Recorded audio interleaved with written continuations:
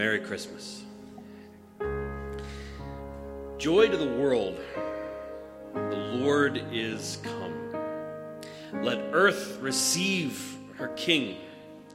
Let every heart prepare him room, and heaven and nature sing. And heaven and nature sing. And heaven and nature sing. I hope that you've sung that song more times than you can count. You've sung it yourself, and although the song was written by 18th century composer Isaac Watts, you've probably heard it sung from everyone from Bing Crosby to Mariah Carey.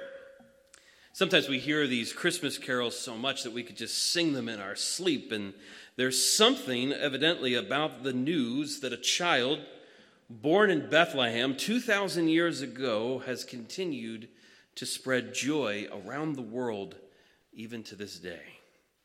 According to the first verse, this joyful news invites three things to happen. First of all, earth is to receive her king. Earth could use a king, one who is holy, just, merciful, and righteous, one who will rule the world with truth and grace, one who sees the darkness of sin and death and evil and walks toward them instead of away from them. A king who walks towards the messes and intends fully to put the world to rights. One who is worthy to put the world to rights. That's the kind of king we need. But the song also invites every heart to prepare him room. Evidently, this king who was born this day in the city of David doesn't just want to be an abstract king ruling from a far-off throne with little or no knowledge of the people that he's ruling. No, this king wants to set up his throne in the most unlikely of places, our hearts. He doesn't just want justice and mercy for us. He wants justice and mercy from us.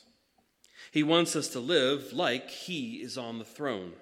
He wants us to embrace that kind of freedom. And he knows that our hearts are far too dark for that sort of righteousness to be of our own making. You see, sin and death and evil have infected us with a curse, like the song says, a curse of our own making. But this king comes to make his blessings flow out as far as that curse is found. You see, to truly embrace holiness and righteousness and justice and mercy, it will have to be by power ruling in our hearts, if only we could make room for him. And as earth receives this sort of king who sets up his throne room in the hearts of his people, that is what allows heaven and nature to sing. I love how that song repeats that 3 times. And heaven and nature sing, and heaven and nature sing, and heaven and nature sing. I love that the reason why this is such an important line is because that for the first time, heaven and nature weren't just singing, they were singing together. You see, I know you've got places to go and people to see. I hope that you'll all have an exciting Christmas Eve and a joyful Christmas morning and a big Christmas dinner. I know I will. But before we do that, would you allow me just a few minutes to share with you the story of why heaven and nature were singing that night when Jesus was born to Mary and Joseph in Bethlehem. As I'm sure you've noticed, I've placed candy canes in each pew. They're to kind of remind us of the staff used by the shepherds as they kept watch over their flock by night. But they also might remind us of a few other things that you could pick up on as we tell this story. You see, once upon a time, heaven and nature were one. God created them that way right from the start. And because heaven and earth were one, the things that were true of heaven were true of earth. We might think of heaven as God's space and earth as our space, but in the beginning, they were unified. Humanity was created by God to have dominion over the nature that God had created. And dominion is a very important job, you see. To have dominion over something means that you love it, you care for it, you steward it. To have dominion over something means that you protect it. God cared for humanity. Just as God cared for humanity, humanity was supposed to care for nature. What is nature, you ask? Well, nature is everything you see and a whole bunch of things that you can't see. Nature is the earth, the ground, the plants, the animals, the forests, the deserts, the mountains, the oceans. And nature was also each other. Our friends, our marriages, our communities, our children. As God cared for us, we care for each other. And there was no difference, once upon a time, between loving God and loving others. It was like both practices used the same muscles. It wouldn't be right to call this world perfect. Perfect might imply something that's kind of done or completed. Instead, we should think of this world, this union of heaven and earth, as dynamic, as alive, as thriving. But one day, a very bad thing happened. Humanity decided that it didn't just want dominion anymore. It wanted dominance. It didn't want to just care for nature. It wanted to control it. Humanity wanted to exploit nature for its own selfish reasons because it forgot about God, who was the source of all good things. You might say that humanity rebelled against God. And this is what caused the separation of heaven and earth. Left to its own devices, humanity swelled with greed and corruption. What started as simple rule-breaking soon turned to much darker sins as humanity drifted farther and farther away from God. Before long, there were none alive who remembered what things were like before the fall, and they attempted to solve what they saw as the problems of nature with things like war and lust and exploitation and greed. In short, sin had entered the picture and created distance between heaven and earth. Now, you might be wondering why God didn't just do something. Why didn't he ask the people to come back into proper relationship with him? Well, there is something that we have to say about God before we go any further. We have to use a word that gets thrown around in a lot of churches, and that's the word holy. God, you see, is holy. What does holy mean? Well, it could mean good or pure or maybe perfect or set apart. Holiness is a very good and precious thing, that our holy God wants holiness for his people. If his people were holy once again, that they could come back into relationship with him, into union with him. The problem there is that sin had so infected and cursed the human race that they couldn't shake it off. Sin hurt the people that God cared the most about, and therefore sin needed to be defeated. It needed to be saved from sin. And like most stories, when something needs saving, this is when the hero comes in. You see, in this story, God is the hero. And he decides that he wants to start a rescue mission to save the world. The thing about God, though, is that he likes to play the long game. He's not just interested in snapping his fingers and putting everything right again. That evidently wouldn't be the holy thing to do. No, instead, God begins to call a people set apart to follow his lead so that through them the whole world would be blessed and reunited with God. The story of Israel makes up the rest of what we call the Old Testament. It's a story of God working through generation after generation, teaching humanity how to be one with their God once again.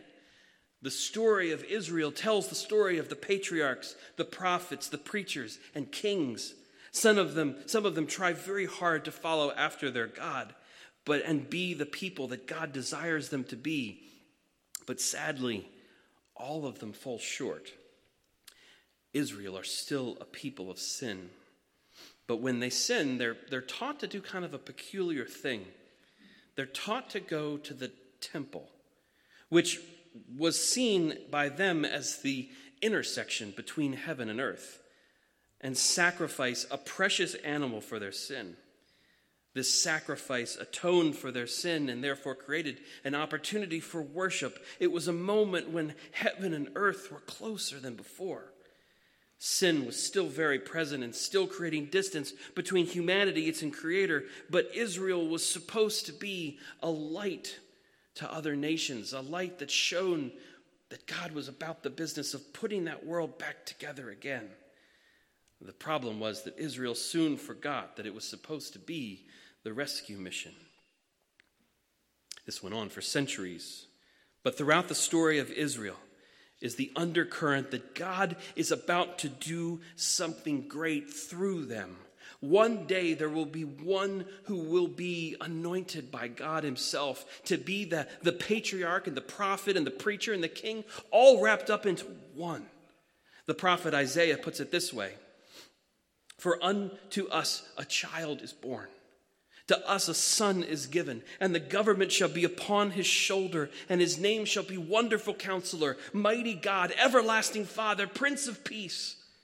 Of the increase of his government and of peace there will be no end. And on the throne of David and over his kingdom, to establish it and to uphold it with justice and with righteousness from this time forth and forevermore.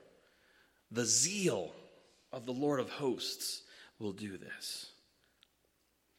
That's tremendous news. It's going to take one heck of a guy to pull that off, though. And Israel assumed that somebody who would get to do all of that, well, they would have to be like a great and conquering king, right? Especially considering that they were occupied by something as powerful as the Roman Empire. They wanted this powerful Messiah to sweep into the land and conquer the empire and establish his rule and reign, to dominate all, to give those bad guys what they deserved. You see, Israel thought this because they forgot the whole story. They forgot they weren't called to dominate through control and power. They were called to have dominion through justice and caring and mercy. The Prince of Peace would not ascend to the throne through violence and war. He would instead do so with meekness and gentleness. He would enter the world not as a conquering king, but as a child, a very special child. Remember what we said about the temple being the intersection of heaven and earth. The funny thing is that the New Testament writers describe Jesus with the same language. Like Jesus was a walking temple. Like he is a walking, talking personification of the intersection of heaven and earth. You see, he wasn't just one heck of a guy. He was God in flesh, fully human and fully divine, fully committed to solving the fundamental problem that humanity had suffered from since the fall. Jesus' mission was to conquer sin, death, and evil once and for all, and begin the process of reunifying heaven and earth. The image on the cover of your bulletin is everything you need to know for a theology of Christmas. That's it. Where once heaven and earth were apart, God bridges the divide in Jesus and creates the path towards reconciliation, redemption, and resurrection. Because, spoiler alert, Jesus grows up. He lives a sinless life and dies a sinner's death on the cross, all to be the ultimate once and for all sacrifice, defeating sin and death and evil. Let every heart prepare him room, and let earth receive that kind of king. That's the invitation that God has for you and for me this Christmas. When you allow Jesus in and allow him to have dominion over the throne of your heart, two very special things happen. Number one, holiness becomes your inheritance because you've truly trusted in his righteousness, not your own. And number two, you now become part of the rescue mission to save the world. Remember what I said about God walking towards the messes? Well, when Christ lives on the throne of our heart, he invites us to do the same. We are then ambassadors of Christ, called to live out a life ministry of reconciliation to a world that's far from God. How do we do this? We do this through proclaiming the gospel, by serving the poor, by cultivating a culture of discipleship, by serving and protecting the world through dominion, not dominance, and standing for justice and mercy, even when it seems that all hope is lost. The true meaning of Christmas is that hope is never lost. Darkness will never have the final word because God isn't far away. God is here and now. And he's inviting you to come home. Joy to the world. The Lord is come. Let earth receive her King. Let every heart prepare him room. And heaven and nature sing, and heaven and nature sing, and heaven and nature sing. Let me pray for us. Father, I give you praise for this Christmas. Give you praise for this time that we get as a family to gather around this manger and celebrate the truth that when there was none, when it seemed that all hope was lost, you put on flesh and became fully human, fully divine, lived that sinless life, died that sinner's death, and paid the penalty to reconcile us back to you. Father, help us understand what our specific call is this evening. Help to whisper into our ears the things that you would have us hear this Christmas, to understand this wild mystery of the incarnation of God setting up his shop here, of God being in the here and now. Help us to hear that, Father. Help us to hear how you are speaking to us and what you would have for our lives and for our families and for our communities and for our city, because this world is so broken. It is so dark. Help us be the light. Give us your strength. Give us your courage. Give us your truth. It's the most holy name of Jesus Christ I ask all of these things. Amen.